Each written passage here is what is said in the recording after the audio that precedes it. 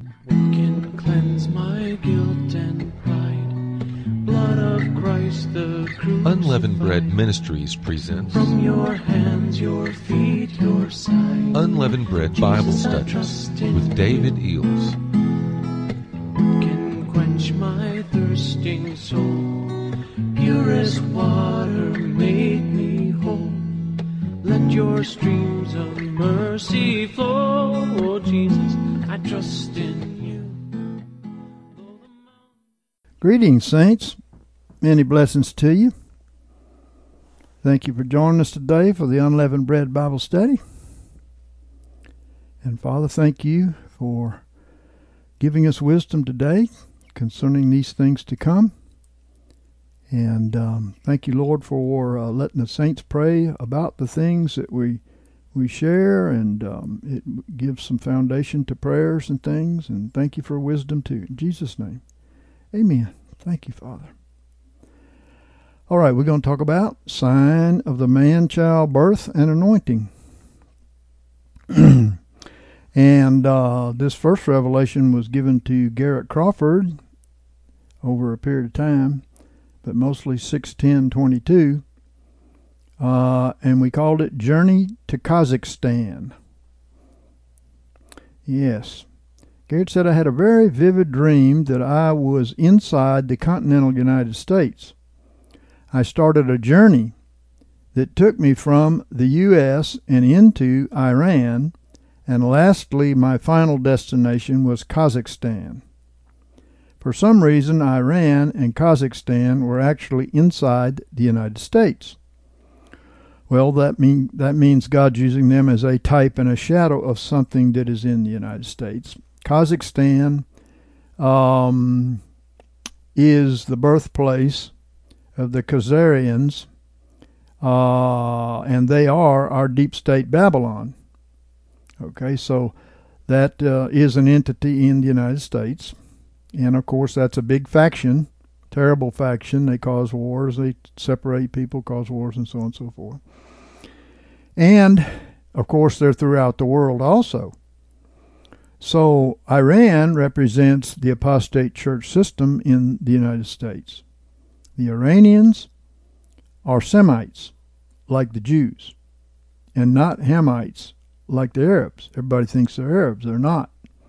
They're kinfolk to the Jews, and their leadership apostatized and factioned against their brothers, like the factions in the church and the state now.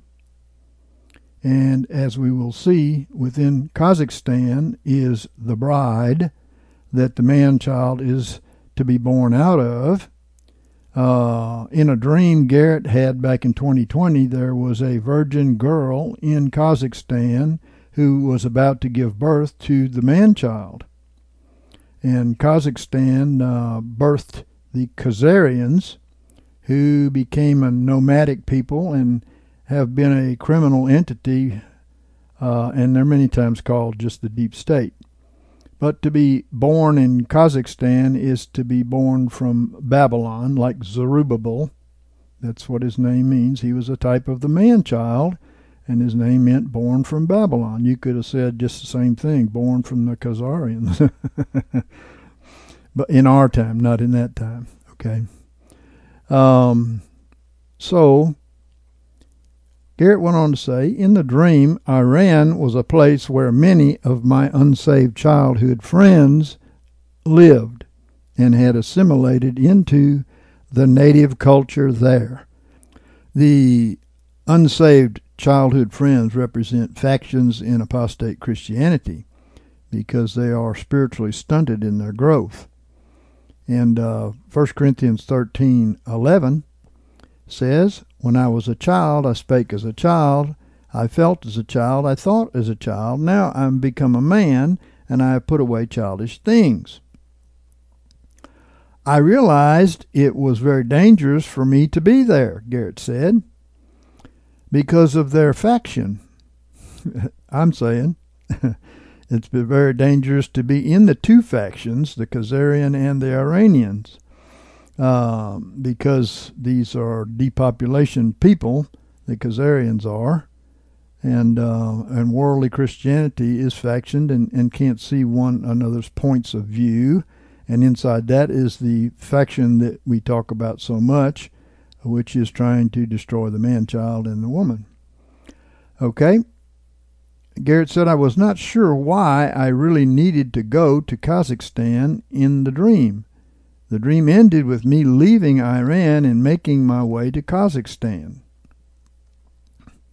Kazakhstan, again, represents Babylon, deep state, and it's a dangerous place because of their depopulation agenda here and all the ways they think they can try to kill people. There was a little house that I saw in a vision that I was to go to. And when I woke up, I remembered this dream and the words from 2020. Okay, well, the little house is the house of the David Man-Child Reformers that is being rebuilt. Okay? So let's go to his 2020 vision here, Garrett's. We called it, The Lord Induces Labor of the Man-Child. In this dream, I was walking up to a large coliseum. Well, a coliseum is a place of larger and larger circles of people representing an exponential revelation being passed on, right? The revelation's always in the middle, and it goes from the first row to the second row, and this is the way basically things are passed on, okay? We tell somebody, they tell somebody else, you know. Well, he went on to say it was a large venue, and an event was going to happen inside. I remember I was quite early for the show, that they were not letting anyone in just yet. As I was in front of the Coliseum, I saw David Eels walking over to me. I could not believe he was there too. It was a pleasant surprise.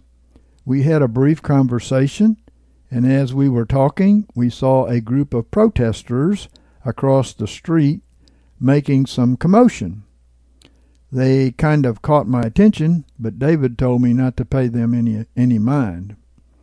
Well, we know who that is. That's the factious apostates in the church and the state too. And they protest and they fight against the man-child and the bride and against God himself. But, of course, that's not going to last. I walked away from David and then walked back up near the Colosseum and saw a man standing behind a table. But he had a lot of materials on his table, and he was giving them out. Although he doesn't really exist in real life in the dream, he was David's right-hand man, an assistant pastor. Well, we got a revelation of this. He's not a physical individual person, but a representation of many pastors and other teachers who pass on the man-child's wisdom and knowledge.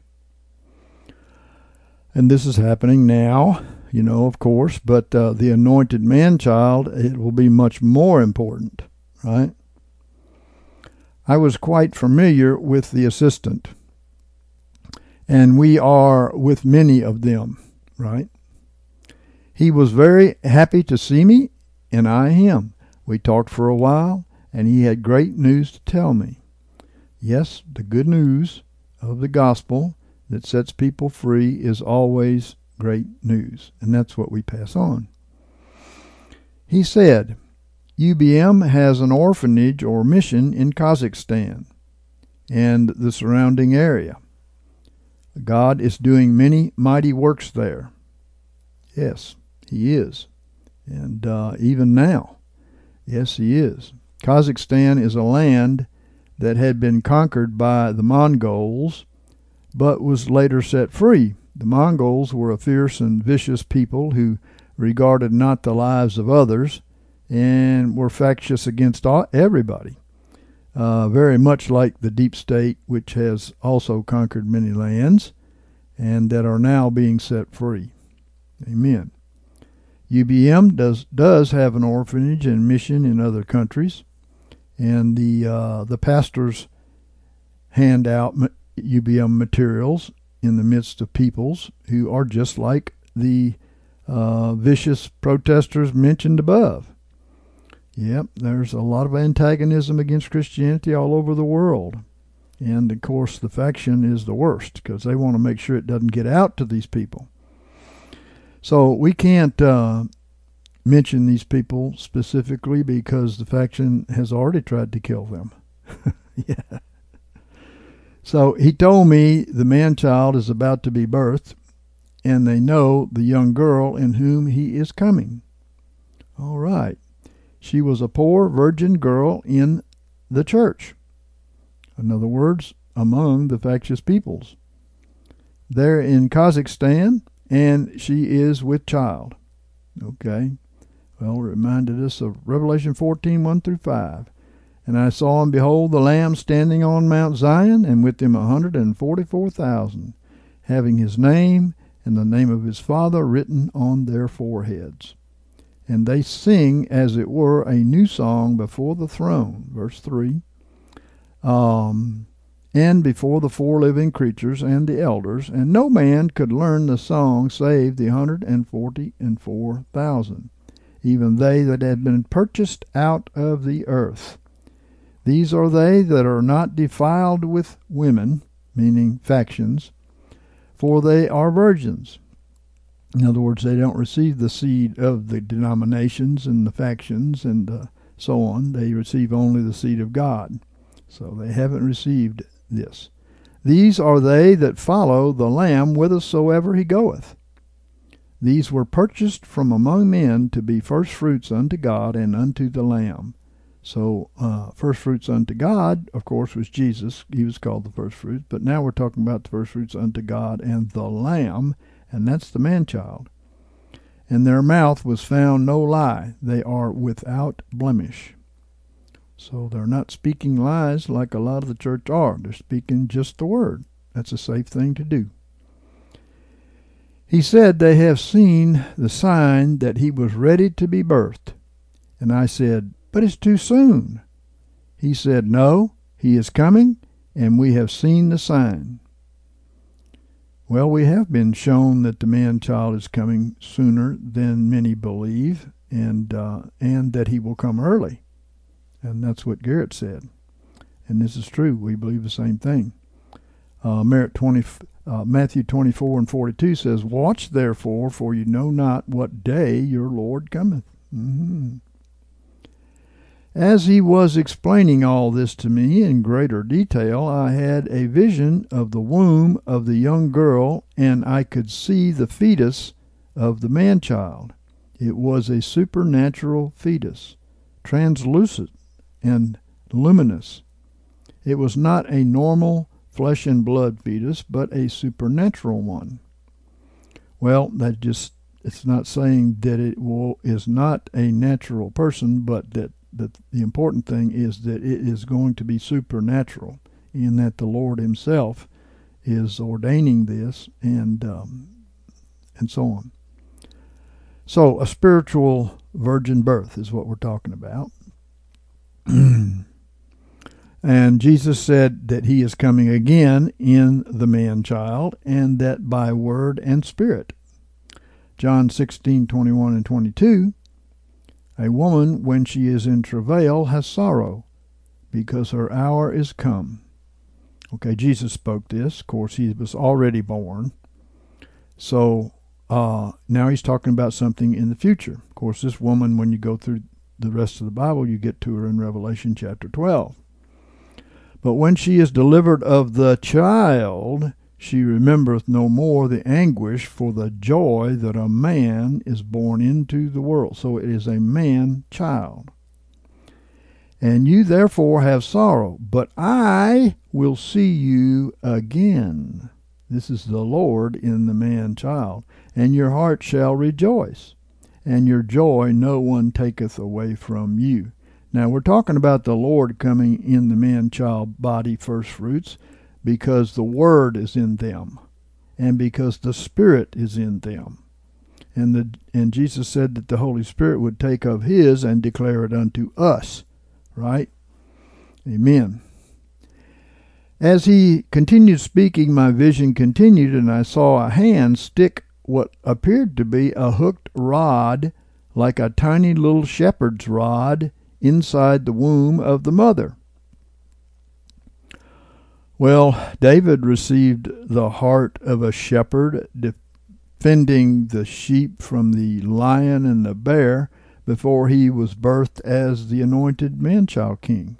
Right? Amen. Garrett went on to say, the rod was meant to induce labor. I saw the little rod scrape against the umbilical cord, and at that very moment the little fetus made a quick reaction and assumed the position of a woman who was about to give birth. So the sign is, of course, that the man-child's about to be born. He was mimicking a woman in her labor position, knees up and legs open. It reminded me when a drill sergeant gives a command to a disciplined soldier and he stands at attention immediately. Well, this little fetus reacted just as fast to the command. I was very impressed with the little guy. He was so little, not even a full-grown baby yet, but now had an intelligence that was beyond his age. And when I saw this vision, I had trouble comprehending how such a small fetus was ready to be birthed. But labor was being induced, and he was coming out regardless. I don't know about you, but I've prayed that the man-child would come early. You know, we have so much to do, right? And I know that a lot of other people have too. Well, we've had many dreams of the man-child being birthed and maturing very rapidly, even walking and talking right after the birth. However, this man-child is maturing rapidly even in the womb, as we will see. Some people know that you can educate your children somewhat in the womb. And so, okay. Well, Garrett said, I feel like we have to be prepared that the man-child will come sooner than we think or what he has planned for. Usually a baby is born at 9 months, but this baby was only about 5 or 6 months gestation. Okay, so now we're going to talk about another sign. Christmas. The man-child is coming. Okay, and this is what I have shared and taught, right?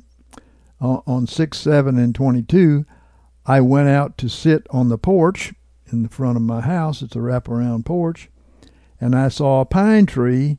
When I sat down, it caught my attention because it was lit up with lights that flickered on and off. And what it was droplets of water on the tree that were reflecting the sun that was at just the right angle. So it's reflecting the sun, S-U-N-S-O-N. And I sat down evidently at just the right angle for it to hit me. It was beautiful. It was very surprising. And the first thing that came to my mind, and I spoke it out, Christmas, the man-child is coming. And, well, in the natural, the holiday of Christmas has nothing to do with Jesus, since it is actually the celebration of the birth of Tammuz, a false Jesus, from the Tower of Babel on. But the Lord will often use Christmas in dreams to represent the coming of the man-child in our day, since people relate Christmas to the birth of Jesus. Okay? So God can use all kinds of things. Sometimes he even uses negative things in positive ways to hide these things from the wise and prudent and reveal it unto babes. So I thought, when I saw this, it was awesome. I thought if Michael would hurry back, because Michael had gone somewhere and he was coming back, I would have a witness, because somebody might not believe this. Even though I thought God was using a natural phenomenon to do this. I took a picture with my phone, but the lights didn't show up. And Michael did come back, and it was a little less glorious at that time, but it was still there and clear. And I showed it to him. He saw it, and he tried to use his phone camera, But he noticed in the picture that it wouldn't pick it up, the lights, even though they were very bright. They were tiny, but very bright. Well, a droplet on the end of a pine needle hanging down is like a prism when the light hits it, But I'd never seen it this bright or this beautiful and blinking on and off. So I said to him, "Christmas, the man-child is coming." And he thought it was very surprising too. And then I received the next two revelations right after this. Vanessa sent in this revelation that she got on 6/6/22. We called it Christmas Tree with a Dove. She said, "I dreamed that I was in our living room and I saw a small Christmas tree in the corner. I went over to it and I saw that there were several ornaments on it." Well, the verse that came to me was Ezekiel 17:22 and 23. "Thus saith the Lord, I will also take of the lofty top of the cedar, and I will set it. I will crop off from the topmost of its young twigs a tender one, and I will plant it upon a high and lofty mountain." That's Mount Zion. And this is the new leadership. The first, before this context, just before it, the Zedekiah leadership was taken into bondage in Babylon. And now he's saying who's going to replace the apostate leadership. And that's the man-child, and he's going to be taken to the top of Mount Zion. "So in the mountain of the height of Israel will I plant it, and it shall spring forth boughs, and bear fruit, and be a goodly cedar. And under it," cedar represents eternal life, right? "And under it shall dwell all birds of every wing. In the shade of the branches thereof shall they dwell." So this is speaking of the man-child reformers, represented by the topmost young twigs of the cedar tree. Right? "I was amazed to see it and thought, why is this tree here? We don't celebrate Christmas, and Christmas was months ago." And she said, "I think this points to the birth of the man-child ministry rather than the pagan holiday. The branches made me think of Isaiah 11:1-4. "And there shall come forth a shoot out of the stock of Jesse, and a branch out of his roots shall bear fruit. And the Spirit of the Lord shall rest upon him, and the Spirit of wisdom and understanding, and the Spirit of counsel and might, and the Spirit of knowledge and the fear of the Lord. And his delight shall be in the fear of the Lord, and he shall not judge after the sight of his eyes, neither decide after the hearing of his ears, but with righteousness shall he judge the poor, and decide with equity for the meek of the earth. And he shall smite the earth with the rod of his mouth, and with the breath of his lips shall he slay the wicked." Well, that's something Jesus didn't do, by the way. He stopped in the middle of that verse before he got to the judgment part in Isaiah 61, and that's because the man-child's going to take up where he left off. Some mistake this for Jesus' first coming, but Jesus didn't slay the wicked. He wasn't even going to judge them. It is when he returns in the man-child that he will judge and slay the wicked. A friend had a dream. His name was Tubby. He had a dream that this was speaking of the David man-childs, and that I came up to him representing the David man-childs and quoted this text. He said, you spoke to me that you knew someone like this. It was me in the text that he got. Okay, but I was representing this David man-child in that revelation. So all the ornaments were white on this very green tree, but the only one I remember was a large white dove on a branch towards the top of the tree. Now, the branch, right? Jeremiah 23 and 33 speak about the branch, right? The branch of David. And it's talking about a branch of David in our day.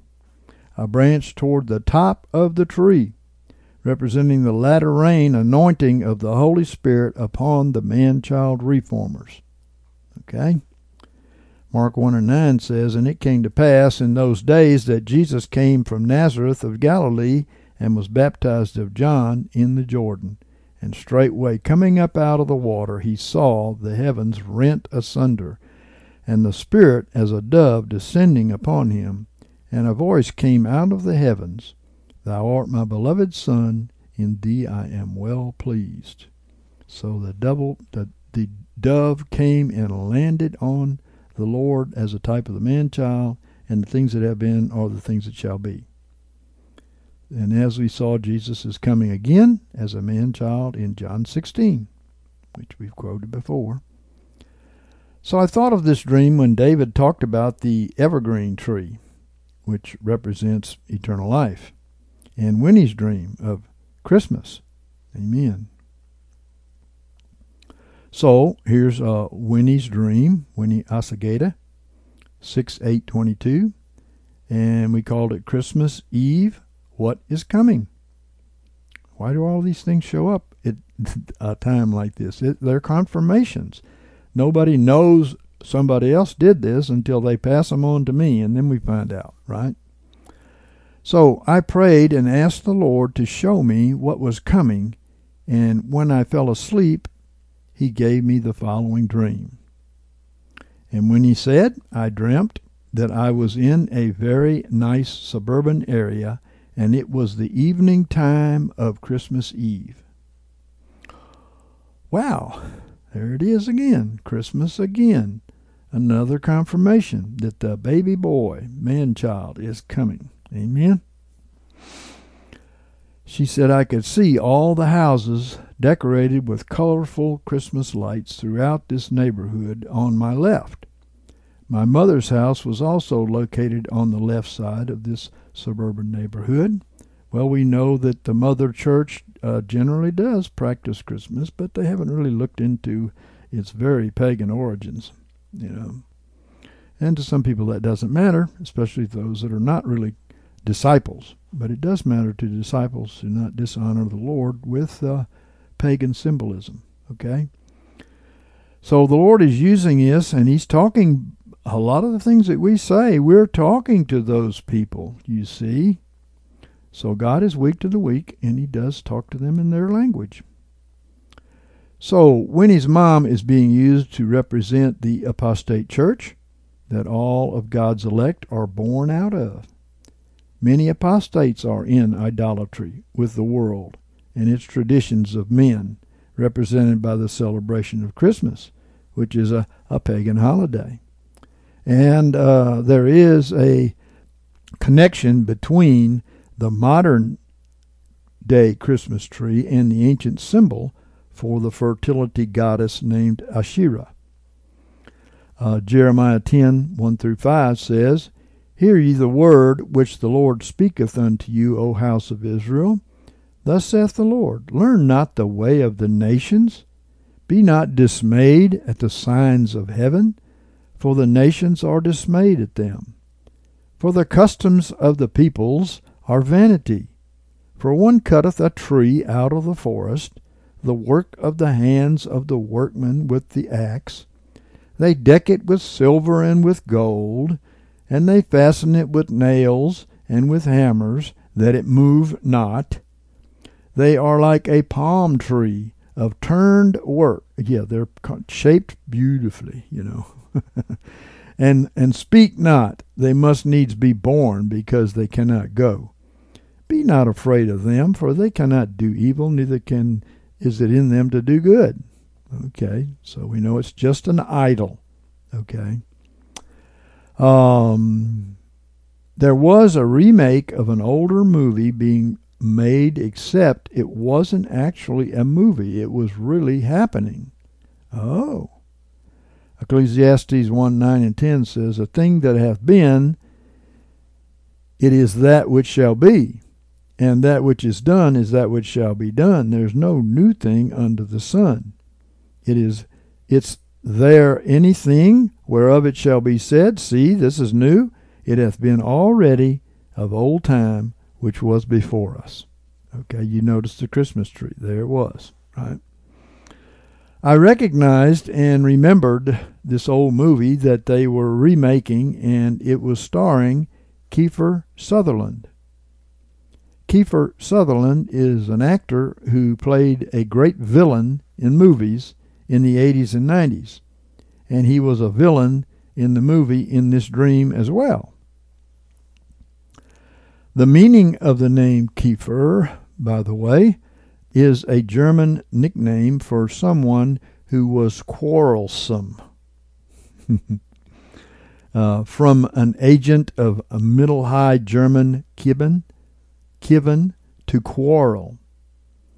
Well, we know all of the factious are quarrelsome. They only have one agenda: stop the gospel from going forth.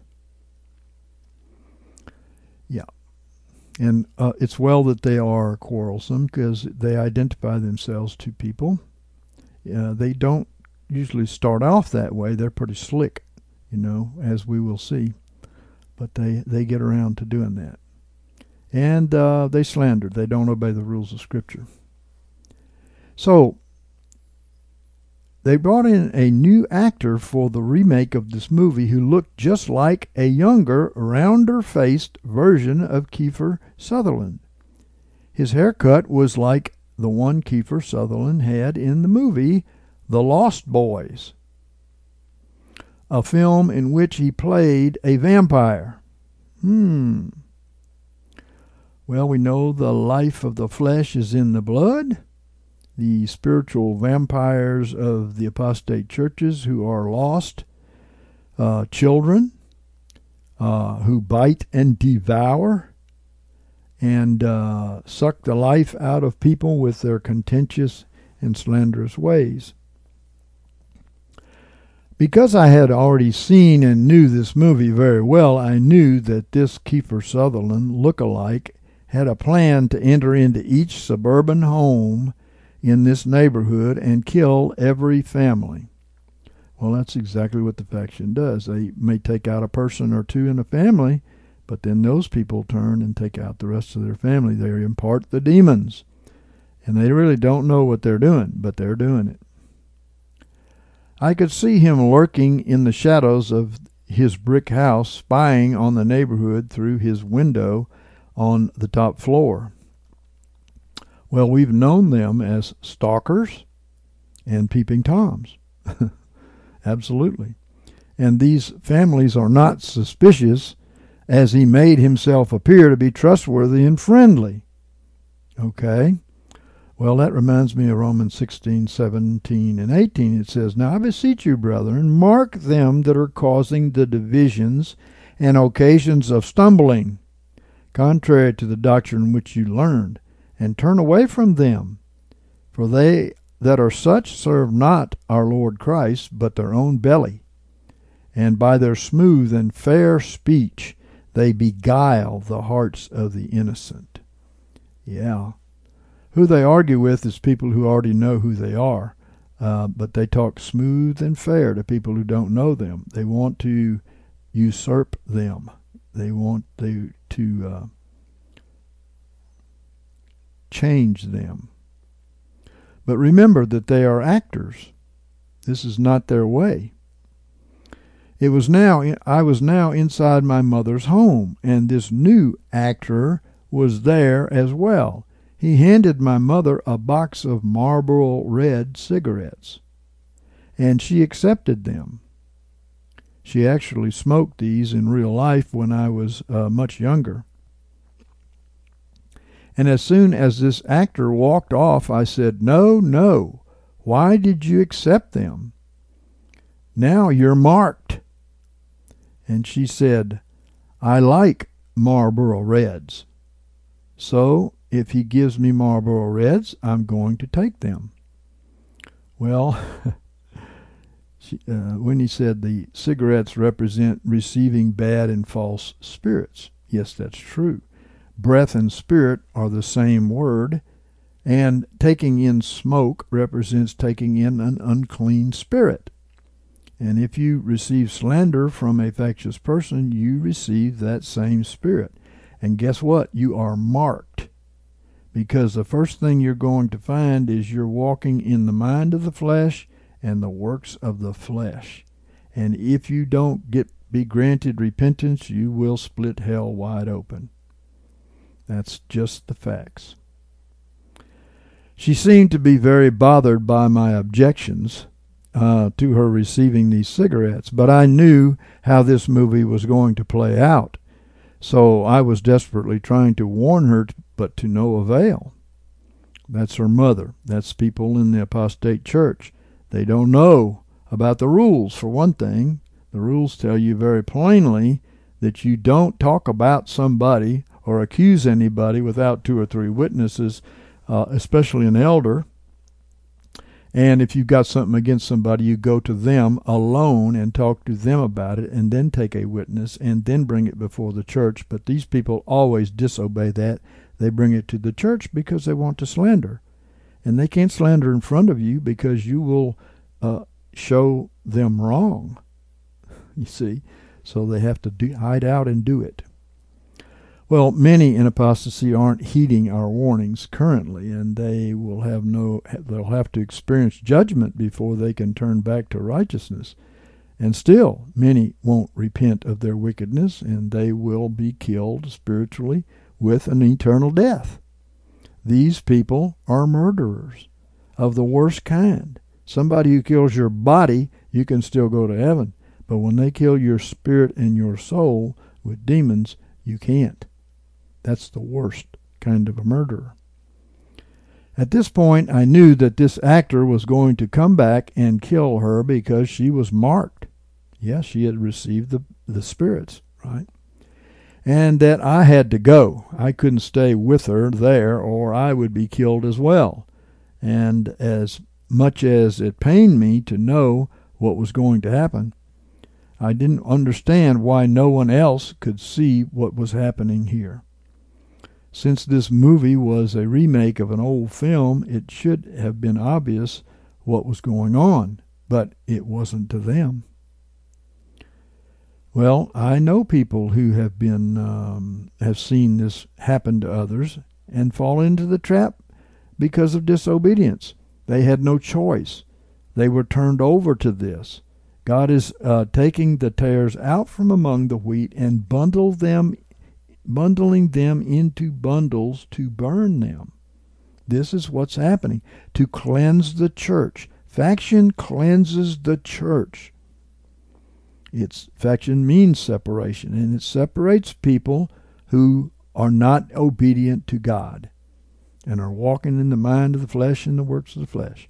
Well, John 12:37-40 says this, "But though he had done so many signs before them, yet they believed not on him, that the word of Isaiah the prophet might be fulfilled, which he spake, Lord, who hath believed our report? To whom hath the arm of the Lord been revealed? For this cause they could not believe, for that Isaiah said again, He hath blinded their eyes, he hath hardened their heart, lest they should see with their eyes, and perceive with their heart, and should turn, and I should heal them." Well, this is it. Their blinded eyes and blinded heart. It is them. They cannot understand you. To them, it's like a foreign language. The things that they really loved and appreciated before, these demons reprobated them. Right? I left this suburban area to find an escape, and I entered into the city. I stopped by a clothing store that I used to go to when I was younger. Well, we should not shrink back, represented by visiting the younger clothing store. Hebrews 10:39 says, "But we are not of them that shrink back unto perdition or destruction, but of them that have faith unto the saving of the soul." Yes, many are going into perdition, which is destruction. Judas, of course, was a factious person who factioned away from his brother and Jesus, and he was reprobated. The devil entered into him, and he did his dirty deed, and he killed himself with his own hands. And that's what the faction do. I recognized one of the women that worked there in the dream, but not in real life. She was an overweight black lady with a fake ponytail. Well, this, I believe, represents people who are walking in darkness, who feed the flesh. She was overweight. She met me outside with a hug and said, "Merry Christmas." And I said, "Merry Christmas as well." "I don't personally celebrate Christmas," she said, "but I believe the Lord is just using this as a parable." That's true. A parable of judgment on the apostates at the time of the man-child's birth is what we're seeing. And I noticed that I had a large, overweight, gray, striped cat with me, and it walked into the store. The cat wanted to stay behind, and I agreed that it was best because I could not escape what was happening with this cat tagging along. Well, a cat, we know, represents rebellious self-will.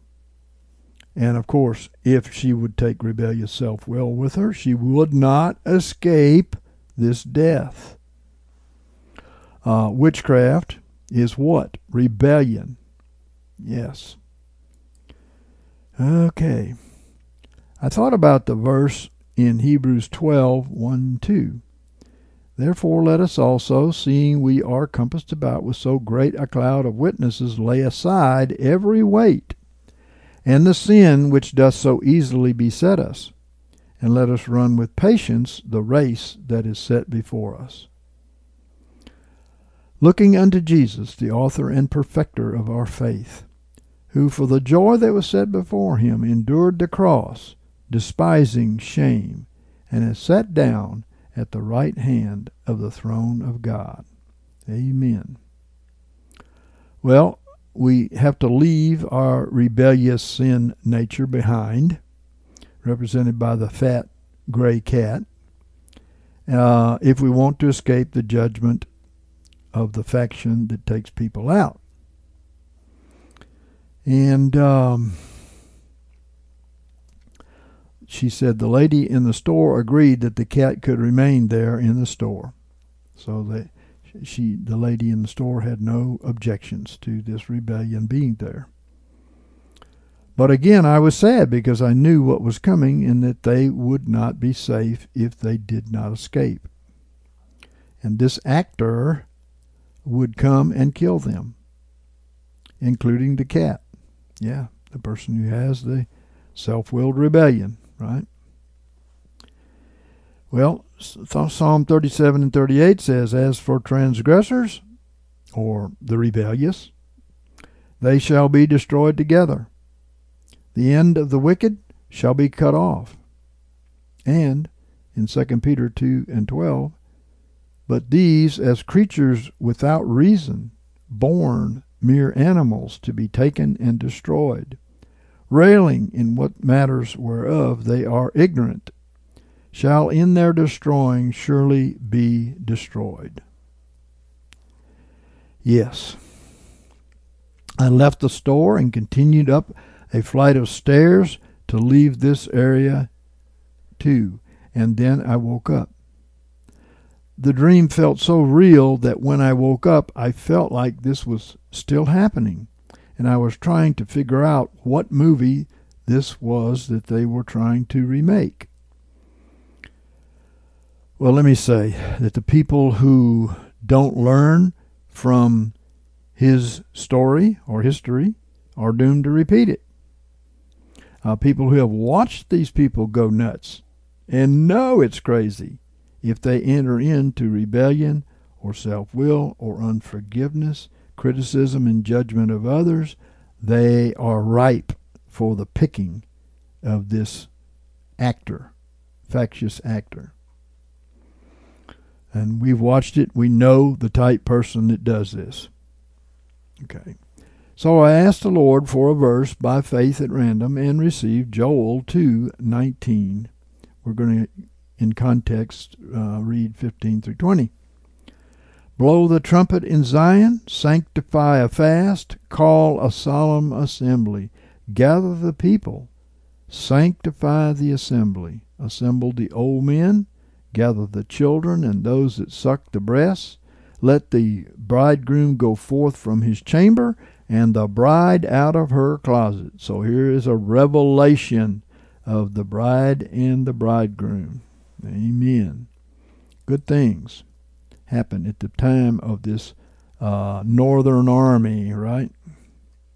Let the priests, the ministers of the Lord, weep between the porch and the altar, and let them say, Spare thy people, O Lord. Give not thy heritage to reproach, that the nations should rule over them. Wherefore should they say among the peoples, Where is their God? Then was the Lord jealous for his land, and had pity on his people. And the Lord answered and said unto his people, Behold, I will send you grain, and new wine, and oil, and you shall be satisfied therewith. And I will no more make you a reproach among the nations, but I will remove far off from you the northern army. And that is these people. This is a Red Sea type appearance of like Pharaoh's army, who wanted to bring the people back into bondage to the old man. And that's what happens to these factious people, is they go back into bondage to the old man. And will drive it into the land barren and desolate, its forepart into the eastern sea, its hinder part into the western sea. And its stench shall come up, and its ill savour shall come up, because it hath done great things. So the northern army is like Pharaoh's army at the Red Sea.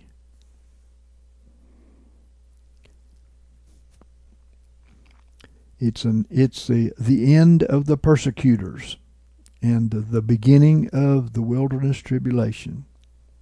Amen. Okay, here's another one. Vanessa Weeks got this on 610. Come up here, we called it. As I was praying in the Spirit on 6:10:22, I saw a staircase going up to heaven. And a man which I saw from the back was walking up it, and I heard, Come up here. Well, the man-child reformers will be caught up to the throne of authority soon to bring God's people through the wilderness tribulation. Amen. You remember the anointing that was on Moses, so much so that he put a veil upon his face. Yes, he was the anointed man-child. Revelation 4:1. Vanessa put here, After these things I saw, and behold, a door opened in heaven, and the first voice that I heard, a voice as of a trumpet speaking with me, one saying, Come up here, and I will show thee the things which must come to pass hereafter. I want to tell you that John was a type of the man-child here, and the man-child will get the revelation of things to come. Yes. And of course, what was it? The tribulation. Yeah. Read the book of Revelation. And she also gave John 1:51, and he saith unto him, Verily, verily, I say unto you, you shall see heaven opened, and the angels of God ascending and descending upon the Son of Man. And she also gave Proverbs 25:6, Put not thyself forward in the presence of the king, stand not in the place of great men, for better is it that it shall be said unto thee, Come up hither, than that thou shouldest be put lower in the presence of the prince, whom thine eyes have seen. Wow. And she said, I believe the Lord is giving us a picture of the soon anointing of the man-child. Thank you, Father. Amen. Okay, I'm going to share one more with you. Vision of the bride chosen at the throne. Claire Pinar, 5:25-22. I had a quick vision of myself in front of Jesus' throne. I was bigger than I am in real life, as was the throne and the setting. I believe this larger-than-life presentation of myself in the dream denotes the corporate body of the bride. There was a very good-looking and well-dressed man walking all around me and sizing me up. He reminded me of a well-known fashion designer who can, just by looking at his models, make clothing that fits them perfectly. This man represents Satan, the accuser of the brethren, who always tries to get the bride to put on garments of filth or unrighteousness. I had a veil over my head, but not my face. I was glowing. Jesus put out his hand to me and said, "I choose you." Then I started telling this man to stop. I did not speak, but I was rebuking this man's words and actions in my mind. Well, Revelation 12:10 and 11 says, "And I heard a great voice in heaven saying, Now is come the salvation, and the power, and the kingdom of God, and the authority of his Christ. For the accuser of our brethren is cast down, who accuseth them before our God day and night. And they overcame him because of the blood of the Lamb, and because of the word of their testimony, and they loved not their life even unto death." And James 4:7 says, "Be subject therefore unto God, but resist the devil, and he will flee from you." And that's what she did. She took the hand of Jesus and resisted the devil. So the man who was sizing me up could not dress me up the way he wanted, and I began glowing even more. Yeah. Revelation 19:7 and 8 is, "Let us rejoice and be exceeding glad, and let us give the glory unto him.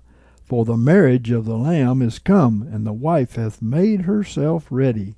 And it was given unto her that she should array herself in fine linen, bright and pure. For the fine linen is the righteous acts of the saints."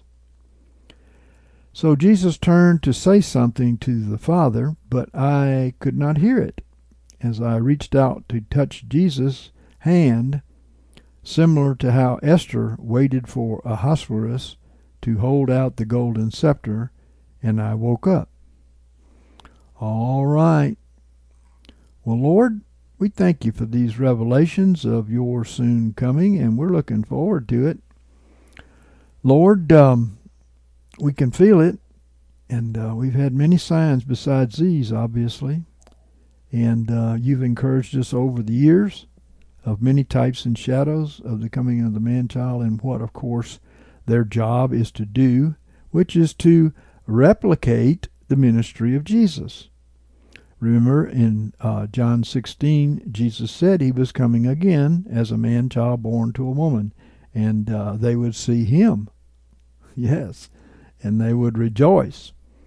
And, the things that have been are the things that shall be. So Jesus, being the first New Testament man-child, was a type for the end-time corporate body of people that now covers the earth. And the man-child that is needed, of course, is a corporate body too, so he can reach the people. Amen? And, of course, the witnesses that Jesus sent forth 2 by 2, they too are multiplied in these end times because they need to reach a corporate body people, the church, which is worldwide, not just a little Israel in the Middle East anymore. They're a type and a shadow of the church. So everything is on a much bigger scale, but it's happening again. A repeat is happening. What we're going to see is the new reformer leadership. Reformer because they will be leading the people back to the original word that was commanded, the original covenant that was commanded, and bring them out of their apostasy, right? And so, like Moses, He brought judgment upon Egypt, but he led God's people through the wilderness with the anointing of the Holy Spirit upon him, and he did signs and wonders and miracles. Jesus did too, and the man-child will too, because the things that have been are the things that shall be, and the things that have been done are the things that shall be done. There's no new thing under the sun. There's only repetitions of history, and usually history repeats with a larger scale every time it repeats. So, Father, we thank you for the signs and the wonders and miracles we see today, Lord, out there. So many people who are in need, who have sicknesses and diseases, and of course, they're trying to wipe out humanity. And the vaccine, of course, has made many sick and is killing people by the multitudes. And according to what they're saying, they expect it to kill about 1.6 billion people, ultimately. Because not all these people die right away. Some of them will die 5 or 6 years down the road. So there's a great need for healing. And when Jesus came, it was the same way. Nobody was healing anybody. And so there was a great need. And what happened was God confirmed the word that Jesus spoke with signs and wonders following, as the Scripture says. He does. So he will do it again. He will bring attention to the man-child reformer people with signs and wonders. And people will pay attention to their word because they're paying attention to their works.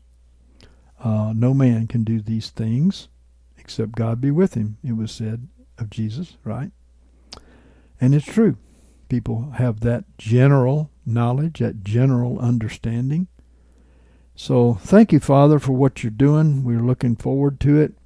We know there are a lot of people out there who have one particular thing that they've been waiting on for you to do for them, and they're holding on to their faith so that when you come in the man-child and the signs and wonders are done, they will be healed and delivered, so on and so forth, provided for, whatever. Thank you, Father. Thank you. We receive it in Jesus' name. Amen. God bless you, saints. Michael Hare will come now and share a word with you. And we ask that, Lord, that you bless Michael and the brethren that are joining him, and let the word sink into their hearts and rise them up in the image of Jesus Christ. Amen.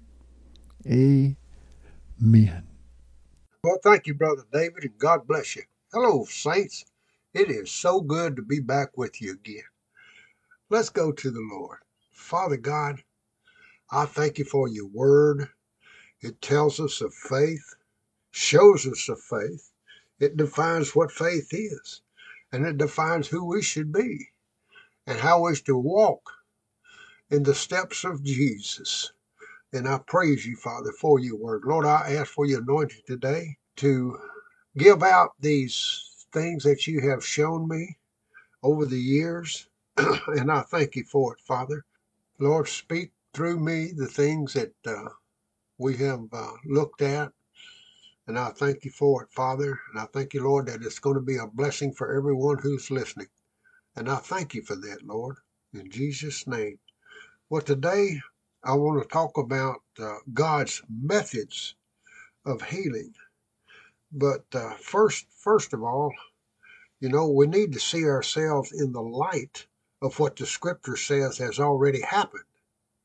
We need to see ourselves as people who have already been saved, already been delivered, already been healed, already been provided, already been protected by God's hand. And if you do that, then you'll learn to enter into God's rest.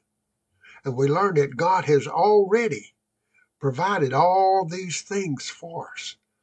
And it only remains for us to enter into those works which he has done from the foundation of the world. And we do that through our faith. 2 Peter 1:3 says, seeing that his divine power hath granted, that's past tense, of course, unto us all things that pertain unto life and godliness, through the knowledge of him that called us by his own glory and virtue. And I want you to notice that this is what we need to be seeing in the spirit, not what you can see in the flesh. And that's what it is to walk in the spirit and to have the eyes of the dove, like it says in Song of Solomon, which is to see things the way God commands us to see things. And if we did this, we would be full of God's holy boldness, God's power, and his dominion in this earth. And through the knowledge is how we gain this spiritual sight of seeing that all things have been provided already. And it's the past tense verses in the Word of God that describe the dominion that the Lord has given us concerning healing and the deliverance, provision and protection, all those things that the Lord has already given to us. He's already accomplished it at the cross for us. Verse 4, 2 Peter 1, whereby he hath granted unto us, past tense, his precious and exceeding great promises, that through these ye may become partakers of the divine nature, having escaped from the corruption that is in the world by lust. The divine nature of Jesus Christ is imparted to those people that are serious about taking hold on these precious and exceedingly great promises. Those people who realize through the eyes of the Spirit that they have already been given everything that is necessary for this life. The word asks the question is any among you sick? Folks, there should be no sick among you, because by his stripes you were healed. And because there has been no spiritual development or growth, and you are still babes in Christ, you're sick. The healing for the carnally minded man. Carnal means sense ruled. The carnally minded man is a Christian who has not yet come to the place where the word rules him and governs his thinking. He's called a babe in Christ, carnally minded, fleshly. He is ruled by the flesh. He's ruled by what he sees with his eyes, what he feels, what he hears, tastes, and smells. He is a body ruled, sense-governed child of God. He is a babe in Christ. 1 Corinthians chapter 3, 1 through 3. And I, brethren, could not speak unto you as unto spiritual. Well, that is, men whose spirits have gained control over their thinking. Their spirit's recreated, but the unrenewed mind rules their spirit. He says, I cannot speak unto you as men whose minds are subordinate to the word of God, because their minds were not renewed. They're still babes. Hebrews chapter 5, 11 through 13 says, of whom we have many things to say and hard of interpretation, seeing you are become dull of hearing. For when by reason of the time you ought to be teachers, you have need again that someone teach you the rudiments of the first principles of the oracles of God, and are become such as have need of milk and not of solid food. For everyone that partakes of milk is without experience of the word of righteousness, for he is a babe.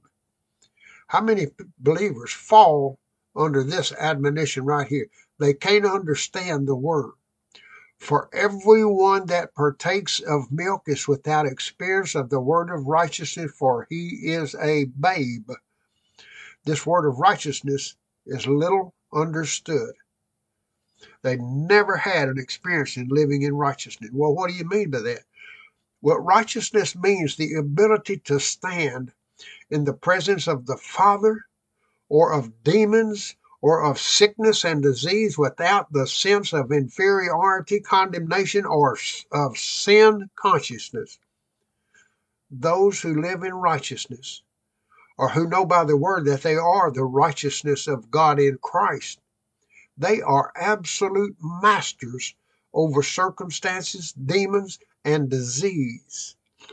2 2 Corinthians chapter 5 and 21 says, him who knew no sin, he made to be sin on our behalf, that we might become the righteousness of God in him. You are having this experience in the word of righteousness. You are finding that it is the word that heals. This ministry of the word of God is the word of righteousness. It is the word of righteousness that sets men free, and it leads them out of Satan's dominion into the liberty and freedom of the sons of God. They become fearless and they speak boldly and mightily. Verse 14, but solid food is for full-grown men, even those who by reason of use have their senses exercised to discern good and evil. The believer described has grown up into a spiritual life in Christ, and he's fed on that word until the word has transfigured him. James chapter 5 and verses 14 through 16. That's God's method of healing the carnally minded or the babes in Christ. And God, in his great grace, says in James 5, let him call for the elders of the church, and let them pray over him, anointing him with oil in the name of the Lord. And the prayer of faith shall save him that is sick, and the Lord shall raise him up. And if he have committed sins, it shall be forgiven him. Confess therefore your sins one to another, and pray one for another, that ye may be healed. The supplication of a righteous man avails much in its working. Now I want you to notice very carefully these facts. He can't see that his disease was laid on Christ, but he can see the elders, he can hear their prayers, and he can feel the anointing oil upon his forehead, and he can feel their hands upon his head. He's living in the realm of the senses. Grace comes down and meets him in this realm. If he had taken advantage of his privileges, he would have acted on what 1 John chapter 1 verse 9 says. It says, if we confess our sins, he is faithful and righteous to forgive us our sins and to cleanse us from all unrighteousness. That scripture is to the Christians. Had that believer, that babe in Christ, taken advantage of his rights and privileges, he would have looked up to heaven and said, Father, forgive me for the thing I have done which caused my sickness. And God the Father would have forgiven him and healed him right then. But he has to see and he has to feel before he can believe. He belongs to that Thomas class. When I see, I will believe.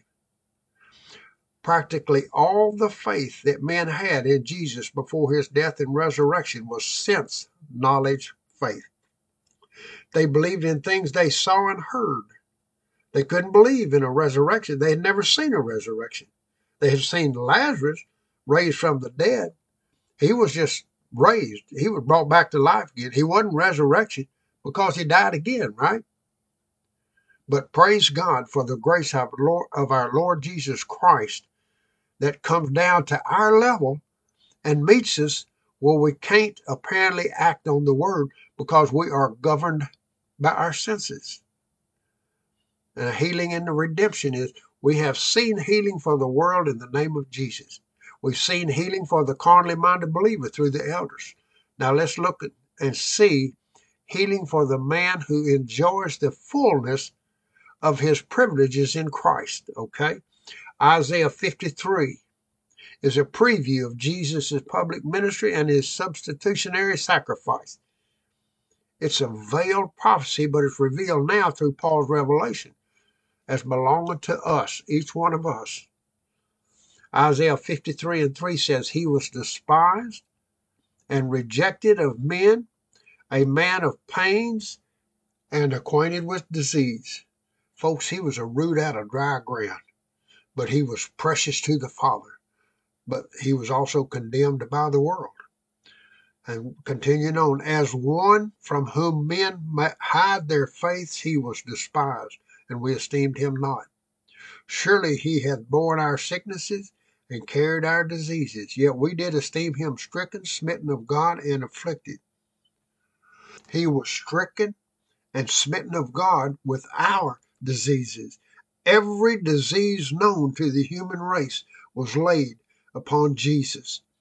Then Isaiah 52:14 says, like as many were astonished at thee, his face was so marred more than any man, and his form more than the sons of men. Now, the margin of the cross-reference Bible says this: men were dumbfounded at him, for deformed was his appearance, so as not to be a man, and his figure so as not to be human.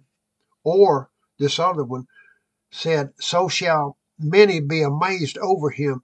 His visage was so marred, unlike to a man, and his form unlike the sons of men. His visage was so as not to be a man, and his figure no longer resembled a man. He was made sin with our sin. He was under the dominion of Satan.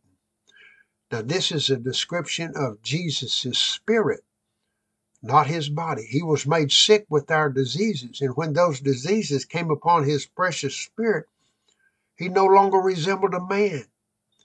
Isaiah 53:4 again, he was stricken, smitten of God, and afflicted. It was God that laid our diseases upon him, and it was justice that demanded a recompense for our offense. Verse 5, he was wounded for our transgressions, he was bruised for our iniquities. The chastisement of our peace was upon him, and with his stripes we are healed. Now you can see this fact that sickness was healed spiritually. God did not heal with sickness physically. Disease today is spiritual. And when you prove through the word that our diseases were laid on Jesus, and the sick man accepts his fact, he will understand and be instantly healed. And as long as we think that disease is physical, purely physical, well, you're not going to get your deliverance. But when you know it's spiritual and it has to be healed by the word of God, because you remember he said in Psalms 107:20, he sent his word and healed them, then healing becomes a reality. He was wounded for our transgressions. That was spiritual. He was bruised for our iniquities. It was a spiritual bruising. The wounds that the soldiers made did not take away sin, for if they had, sin would be a physical thing. It would be a sense knowledge thing. And human justice deals only with sense evidence, not what a man thinks, but what he says or does. He endured sufferings that the senses can't understand. They stand mute and helpless in the presence of this great spiritual tragedy that took place on Calvary. It said the chastisement of our peace was upon him, and with his stripes we are healed. It wasn't the physical wounds made by the soldier. It was the stripes that justice laid upon his spirit. Isaiah 53:6. All we like sheep have gone astray. We have turned everyone to his own way, and the Lord hath laid on him the iniquity of us all. And then verse 10, yet it pleased the Lord to bruise him. He hath made him sick. He made him sick with our sicknesses, so we don't have to be sick. Only ignorance of our rights or refusal to act upon the word can keep us sick. He made him sin with our sin, so we don't need to remain in sin. He became sin that we might become righteous. He went to hell that we might go to heaven. Glory to God. He was made weak that we might be made strong. He took our place. He met every need. He satisfied every claim of justice and set us free. Glory to God. And if this be the case, sickness on the part of the believer is wrong, just as weakness and every other thing that Satan brought upon man is wrong, because he suffered to put it away. Now, a few facts about the supernatural life that we're supposed to walk in. In the mind of the Father, we are supermen. We are conquerors. We are overcomers. 1 John chapter 5 and verses 4 and 5 says, For whatsoever is begotten of God overcometh the world. And this is the victory that hath overcome the world, even our faith. It was our faith that brought us into this family of conquerors. Glory to God. 1 John 5 and 5. Who is he that overcometh the world but he that believeth that Jesus is the Son of God? We believe that Jesus is the Son of God, that he died for our sins according to Scripture, and that he rose again for our justification. And we believe that the moment we take him to be our Savior and confess him as our Lord, God takes us to be his children and gives us eternal life. This places us in the realm of supernatural conquerors. We are sons of God, glory to God. The healing and victory are ours, folks. They're ours without asking. All we need to do is to simply know it and praise God for it. Hebrews chapter 4, verses 14 through 16 says, Having then a great high priest who has passed through the heavens, Jesus, the Son of God, let us hold fast our confession. We are to hold fast our confession. Well, what's our confession? Well, it's that we are new creations, that sin has been put away, and that we are the righteousness of God in him. And we confess that surely he has borne our sicknesses and carried our diseases. Folks, our confession is that he was stricken, smitten of God with our infirmities and weaknesses, and now by his stripes we are absolutely healed. Sin and disease have been put away, and in the name of Jesus, we have dominion over Satan and the work of his hands, glory to God. And in his name, we cast out demons. And in his name, we lay hands on the sick, and they do recover. And if we can cast out demons, we can also command the demon diseases to leave our bodies. For disease was brought there by a demon and is being developed by a demon. We say, in Jesus' name, demon, leave this body. And that demon is under obligation to the name of Jesus to obey. When Jesus rose from the dead, he rose because we, with him, had conquered Satan. Glory to God. Colossians 2 and 15 says, having despoiled the principalities and the powers, he made a show of them openly, triumphing over them in it.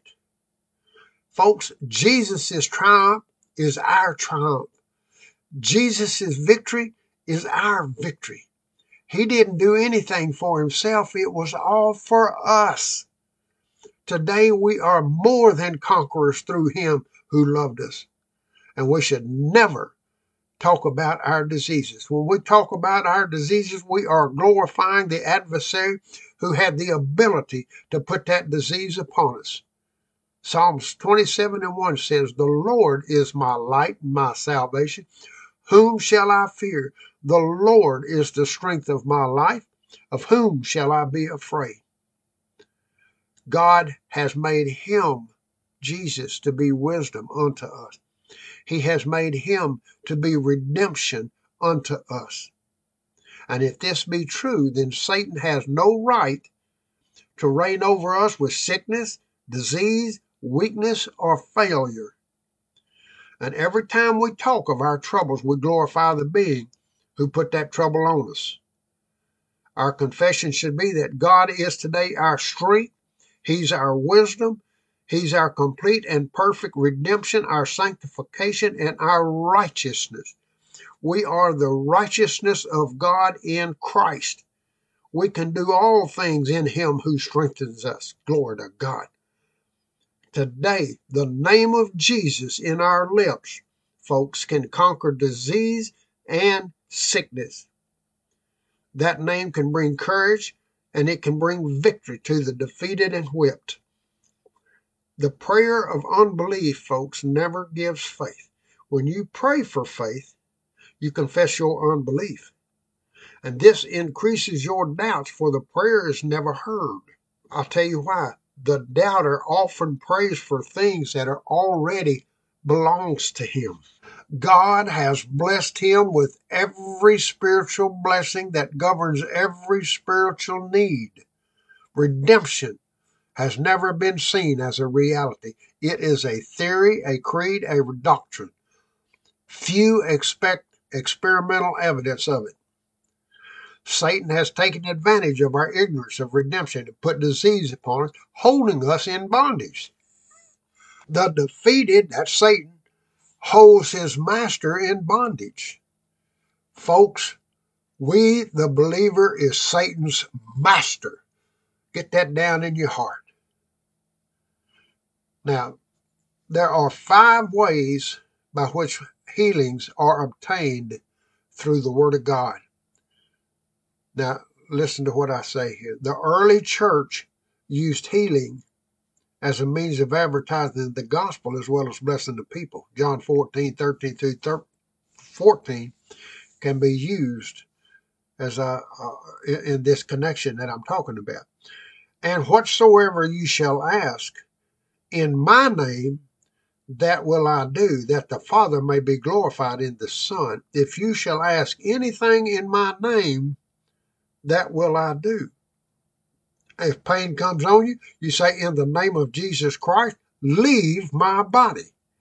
And that pain has to go, because you are the master of your own body. You rule it, and you have a right to freedom from pain or sickness. And in that name, you command it to leave. You're not demanding it of the Father, because the Father has given you the authority over these demon forces. And you can use the name, that's Jesus, to break the power of the adversary over the unsaved and make it easy for them to accept Christ. In that name, they that believe shall lay hands on the sick and they shall recover. Okay?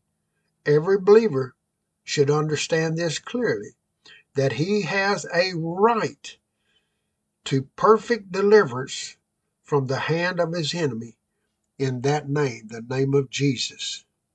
Now, a second method is found in Mark 16 and 18. In my name they shall lay hands on the sick and they shall recover. The believer has the nature of God in him. He has the life of God in him. The Spirit dwells in him. It is that power within him that goes out through his hands in the name of Jesus and heals the sick. And sometimes it's accompanied by manifestation. The person feels the life of God go pouring through his body. Other times, there's no manifestation. And it don't make a bit of difference whether or not there is any sense witness or any feelings of any sort. They that believe shall lay hands on the sick, and they shall recover. The same power that is in him can be exercised in the name of Jesus for a sick one in a distant place. The moment he prays in that name, God's healing power reaches out to that one and he is healed. Now, a third method is for the carnal believer.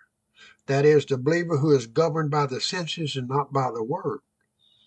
1 Corinthians 3, verses 1 through 3 calls him a babe in Christ. Now, James 5:14 says, is any among you sick?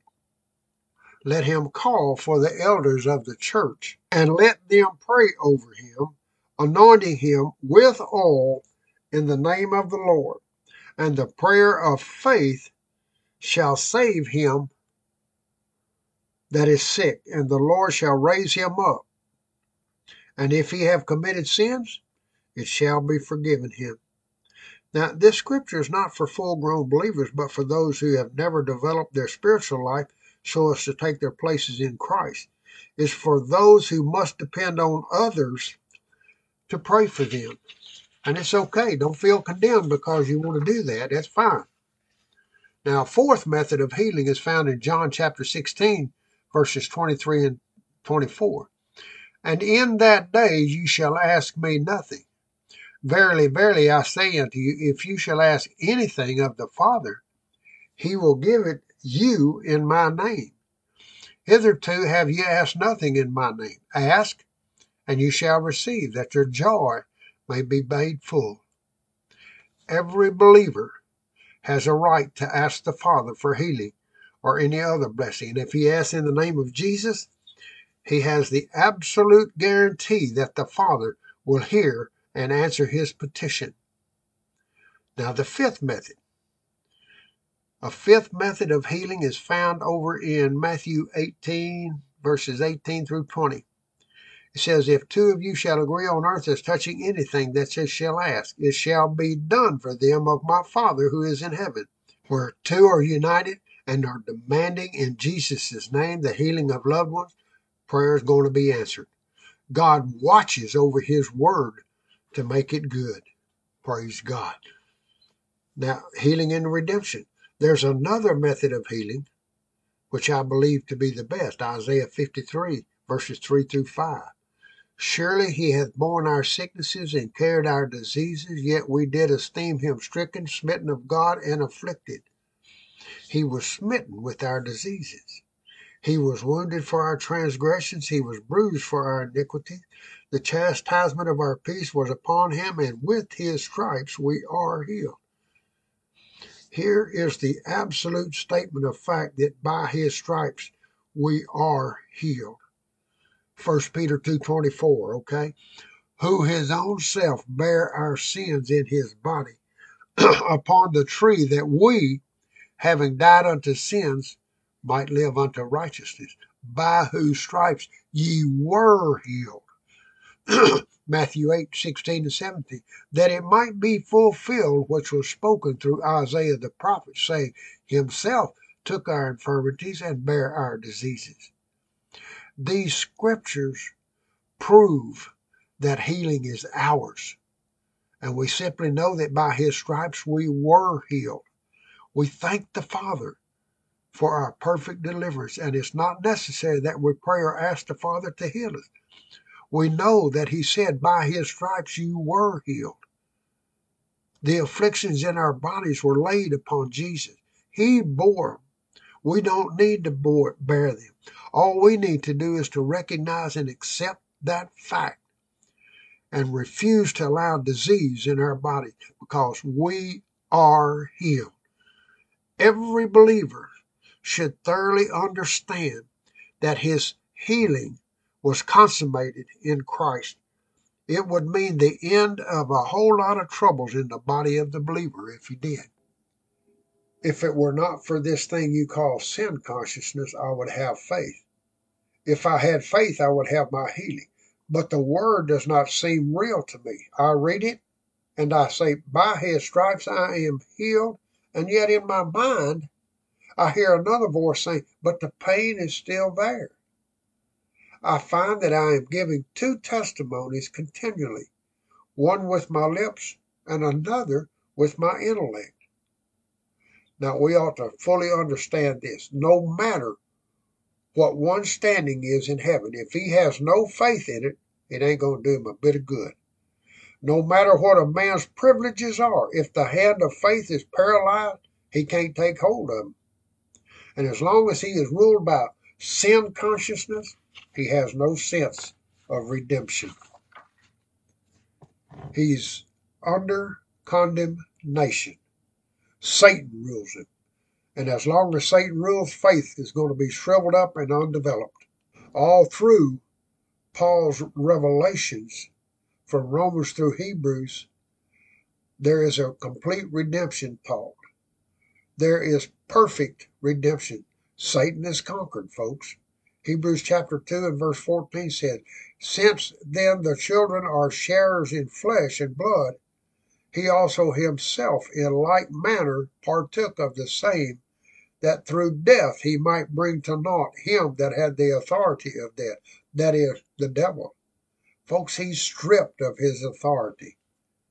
Revelation 1 and 18, Jesus triumphantly says, I am he that was dead, and behold, I am alive forevermore, and I have the keys of death and Hades.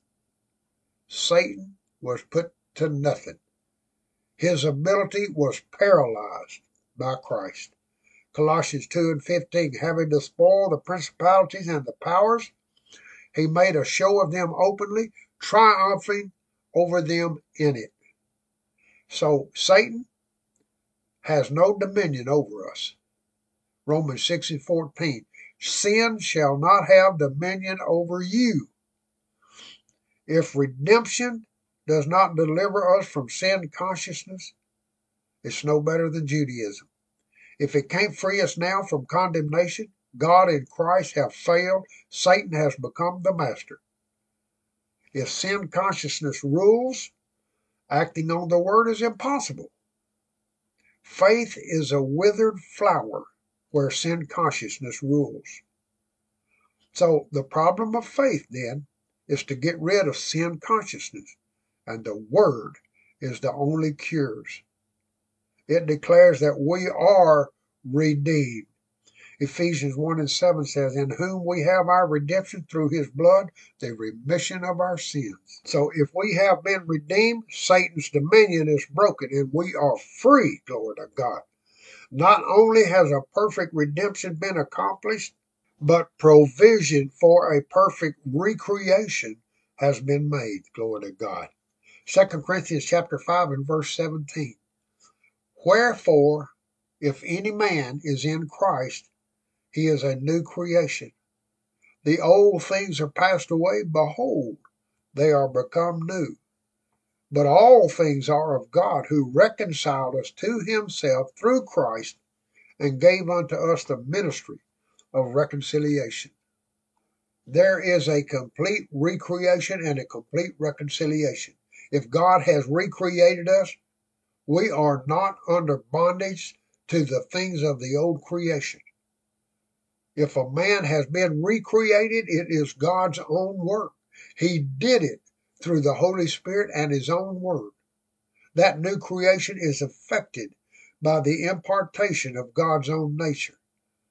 2 Peter 1 and verse 4 says, whereby he hath granted unto us his precious and exceeding great promises, that through these ye may become partakers of the divine nature, having escaped from the corruption that is in the world by lust. We become partakers of the divine nature. We're actually born from above. That old sin nature has gone, and a new nature, which is free from condemnation, has taken its place. Romans chapter 8, verses 1 and then verse 33. There is therefore now no condemnation to them that are in Christ Jesus. Folks, we've been made free from the law of sin and death. And then verse 33, who shall lay anything to the charge of God's elect? Who is he that condemneth?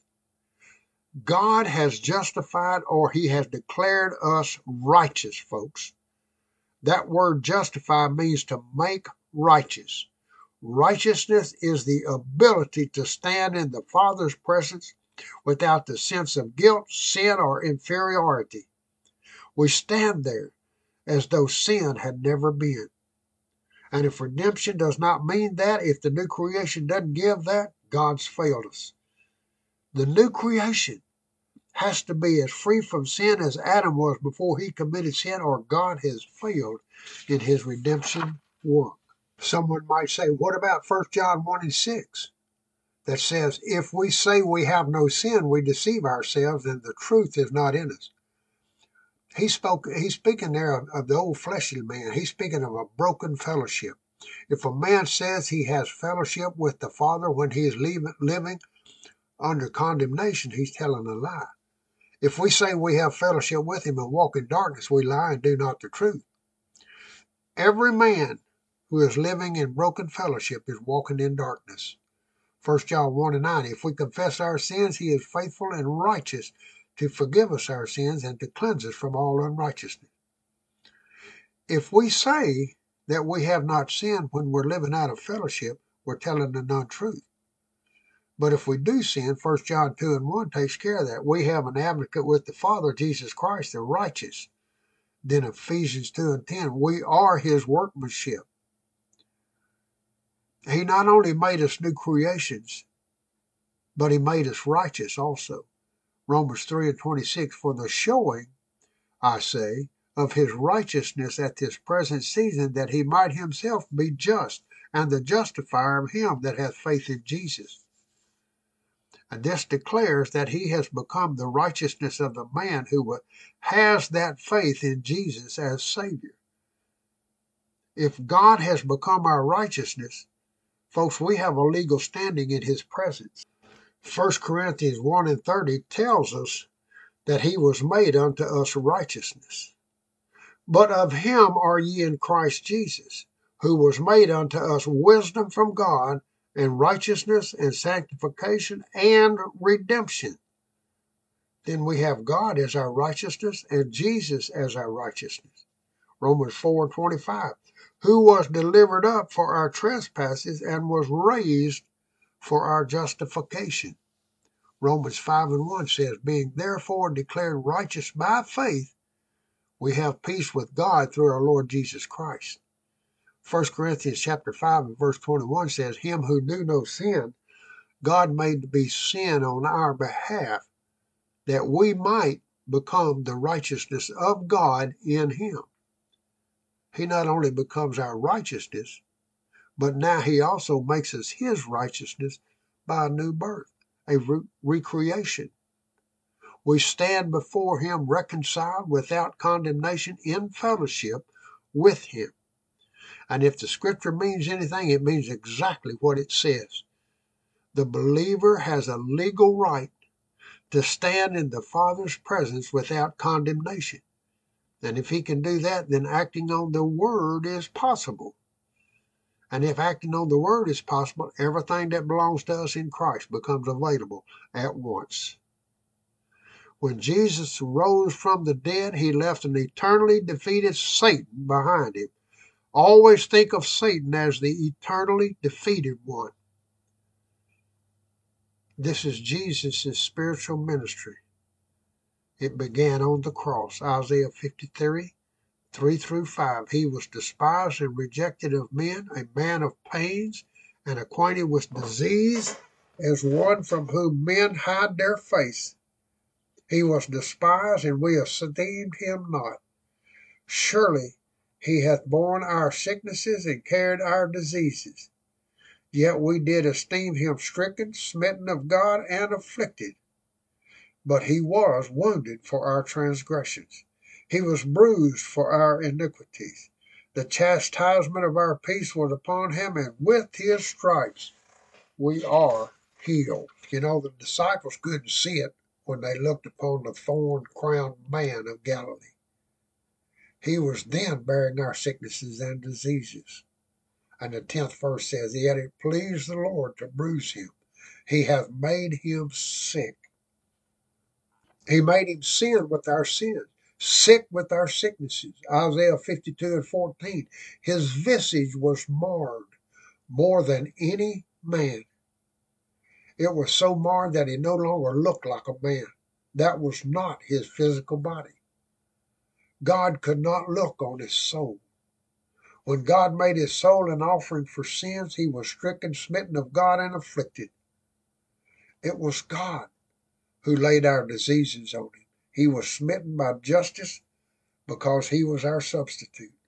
He was bruised for our iniquity. The chastisement of our peace was upon him, and with his stripes we are healed.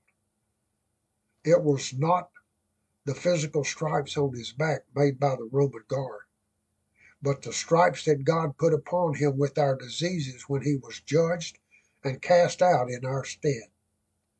Matthew 8:17, that it might be fulfilled which was spoken through Isaiah the prophet, saying, himself took our infirmities and bare our diseases.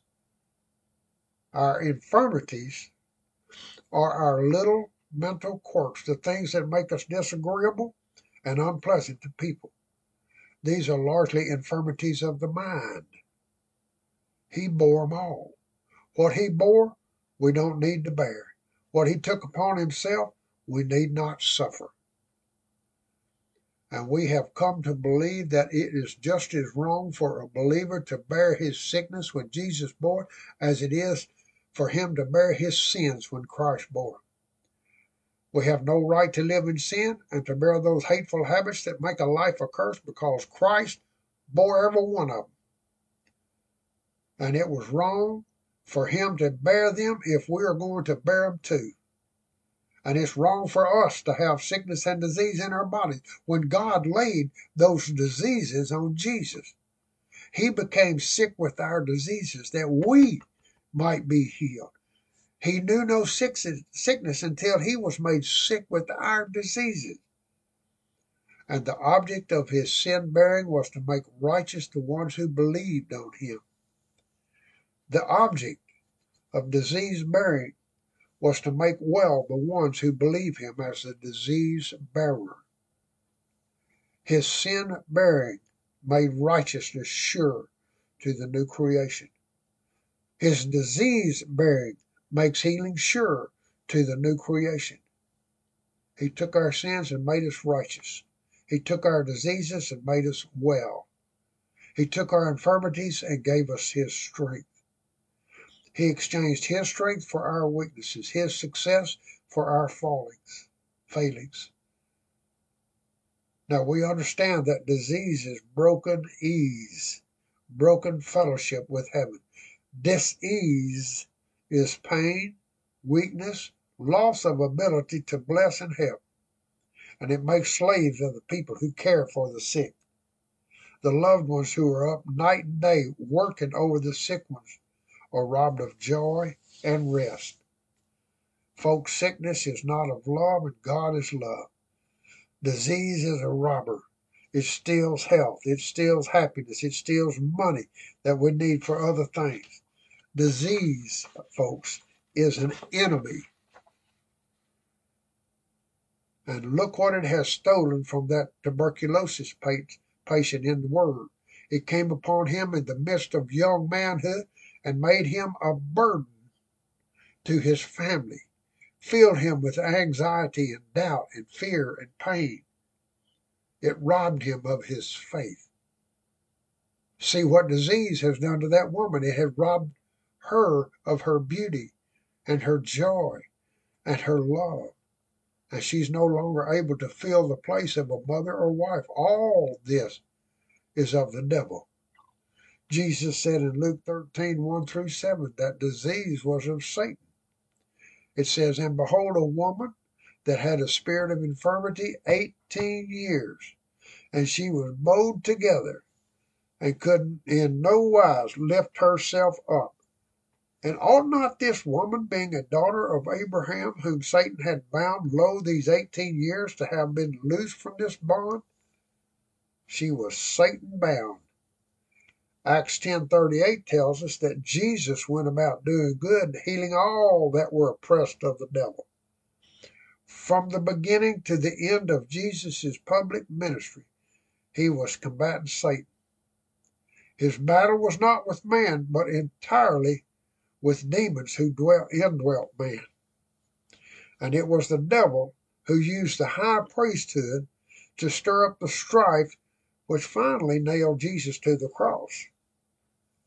Don't let anyone tell you that disease is the will of love. It is the will of hate. It is the will of Satan. If the disease becomes the will of love, love is turned to hatred. If disease is the will of God, glory to God, heaven will be filled with disease and sicknesses. Folks, Jesus was the express will of the Father. He went about healing the sick. Disease and sickness are never the will of the Father. To believe that they are is to be disillusioned by the adversary. And if healing had not been in the plan of redemption, it wouldn't have been in the substitutionary chapter of Isaiah 53. If healing had not been in redemption, the Father would not have taught it in his word. Jesus healed all who came to him, Jews and Gentiles alike. He was carrying out the will of the Father. He was the will of the Father. Glory to God, glory to God. Father God, I just praise you, and I thank you, Lord, for this word that you have, Lord. We thank you, Father, that we are seeing that we are free from sickness and sin. And we praise you, Father, that we are. We believe what your word says about us and you. And we thank you, Lord, that the devil has no ties to us at all. That we can command him to go in the name of Jesus, and he has to go. We can command sickness to go in the name of Jesus, and it has to go. And we thank you, Father, for these wonderful, wonderful promises that you have given us. And we praise you, Father, that we are going to apply these, and we're going to confess only what the word says and not what the devil says. And we thank you. From this time on, we're going to do that. We thank you, Lord, for setting a watch before our lips. It tells us that what to say and what not to say according to your word.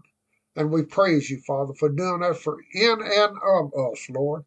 Thank you so much for being our God. We love you, and we can't wait to see you face to face. And we praise you, Father. Glory to God, glory to God, glory to God.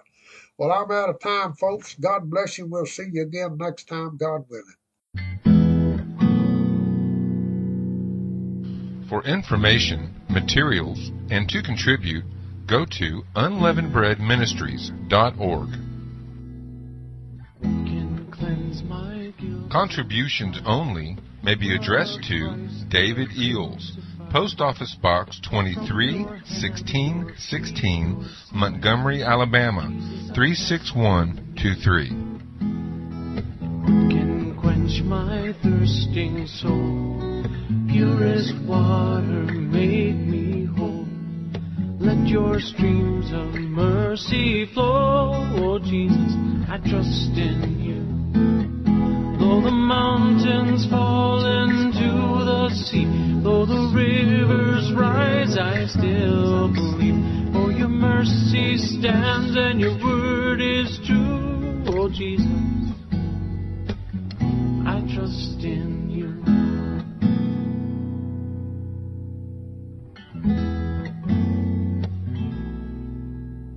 And when I face that darkest night, what will be my guiding light? The shining rays of red and white. Jesus, I trust in you. Oh, Sacred Heart, in you I find mercy seated for all time. I am yours and you are mine. Oh Jesus, I trust in you. Though the mountains fall into the sea, though the rivers rise, I still believe. For your mercy stands and your word is true. Oh Jesus, I trust in you.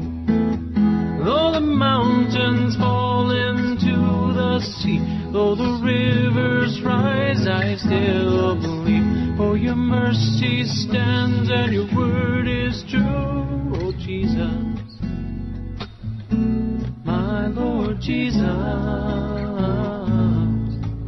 oh Jesus.